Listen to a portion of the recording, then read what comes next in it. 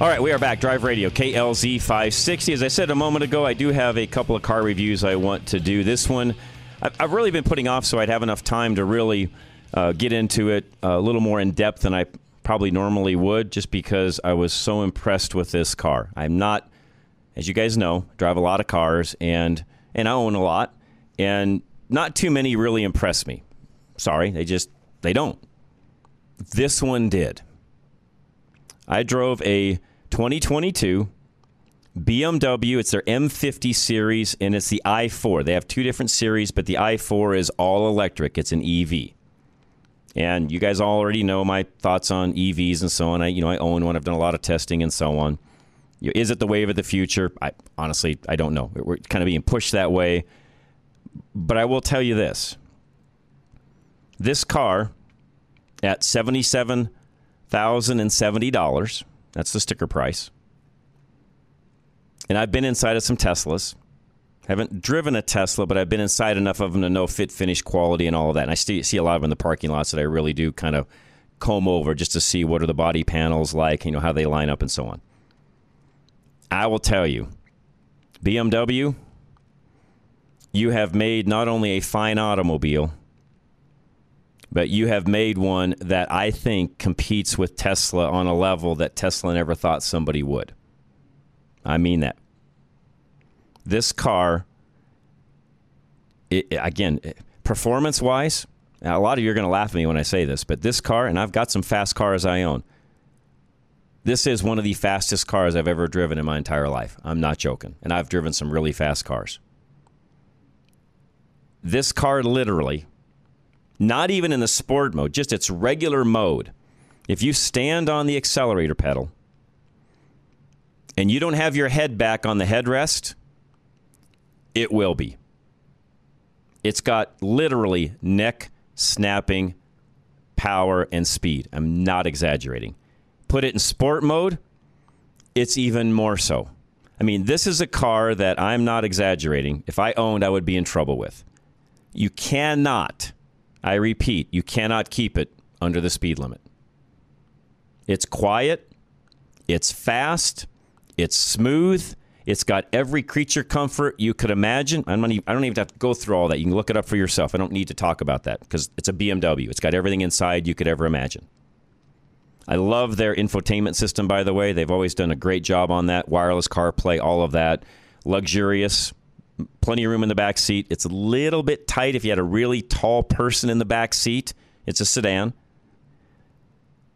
But comfortability-wise, awesome. Plenty of room in the trunk. Actually, Cam, who used to be our intern here, she was in town not that long ago. She needed a ride to the airport, so she had some luggage and stuff. Threw that in the back, took her to the airport in it, and it worked out fabulous. So there's plenty of room in the back, no issues there. My biggest point in this particular review is, again, with the EV push, Tesla's getting bigger and bigger, especially here in Colorado. There's a lot of them out there. So if you're somebody that's been looking at that end of things, looking to buy an EV, I would buy, and you could literally buy two of these for one Tesla. Almost. It's a little bit over what two of these M50s would be a little more than a full bore Tesla, but not much. That's the difference in price from the Tesla to this car, and I will tell you what, I could guarantee you this is by far the better car. 250-ish in range. And what BMW has done, which even my EV, my Bolt, does not have. My Bolt has got regenerative braking built in, and then if I want to add to that and help the vehicle stop and use the regenerative braking as the brake, I can. But I have to do it manually. This BMW, it's all automatically done. So I could start out from home and drive all the way to the station and back, which typically, I'm going to use per mile. Literally, you could just watch the range decrease as I take that 65, 70-mile round trip, roughly. In this car, I could drive over 2 days without charging because the way the regenerative braking works, you're literally every time you let off the accelerator pedal, I want to say gas, but every time you let off the accelerator pedal, it's charging the battery immediately. You don't have to manually do it. The other cool thing about this car is literally you drive it with one pedal, and I'm not exaggerating. You don't need the brake until you come to a full, complete stop. You literally can drive this car with the accelerator pedal, and if you do it correctly, you can power up and brake with one pedal. It's sort of like driving a golf cart in a way, I guess you could say. Those of you that have driven a golf cart and kind of know how that works. This is very much the same way, only in a full-size sedan. And folks, again, there's not too many cars I get that excited and that impressed with. This is one of them. This is a car I would own. Hands down, would own.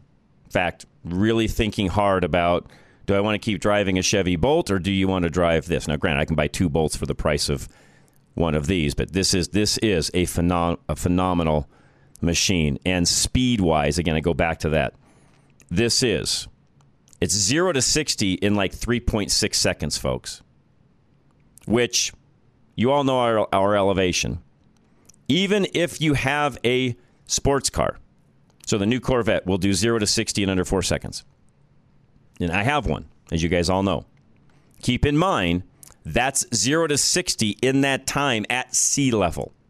It will not do that 0 to 60 at our elevation. The plus side to an EV is a 0 to 60 time is always the same. It doesn't matter what elevation you're at because there's no engine, no air intake. Doesn't matter what the density is, how hot it is, all of that like a regular car would. This thing is 0 to 60, 3.6 seconds every single time you do it.